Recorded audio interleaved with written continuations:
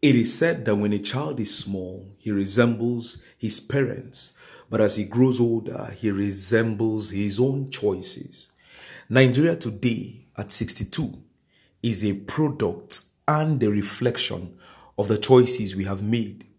And on Saturday, we have another opportunity to make a choice. Fellow Nigerians, on Saturday, we go to the polls. But you see, Saturday is not just an election.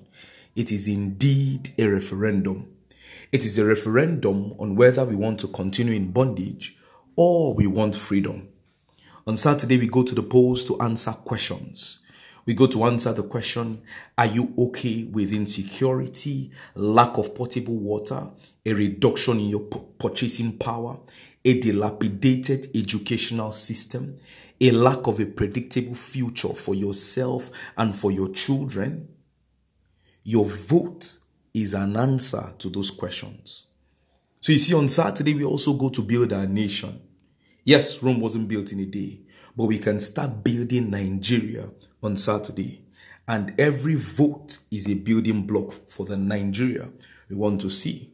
So please vote, bearing in mind that what you do with your hands on one day, you will see with your eyes for the next 4 years. So please vote wisely.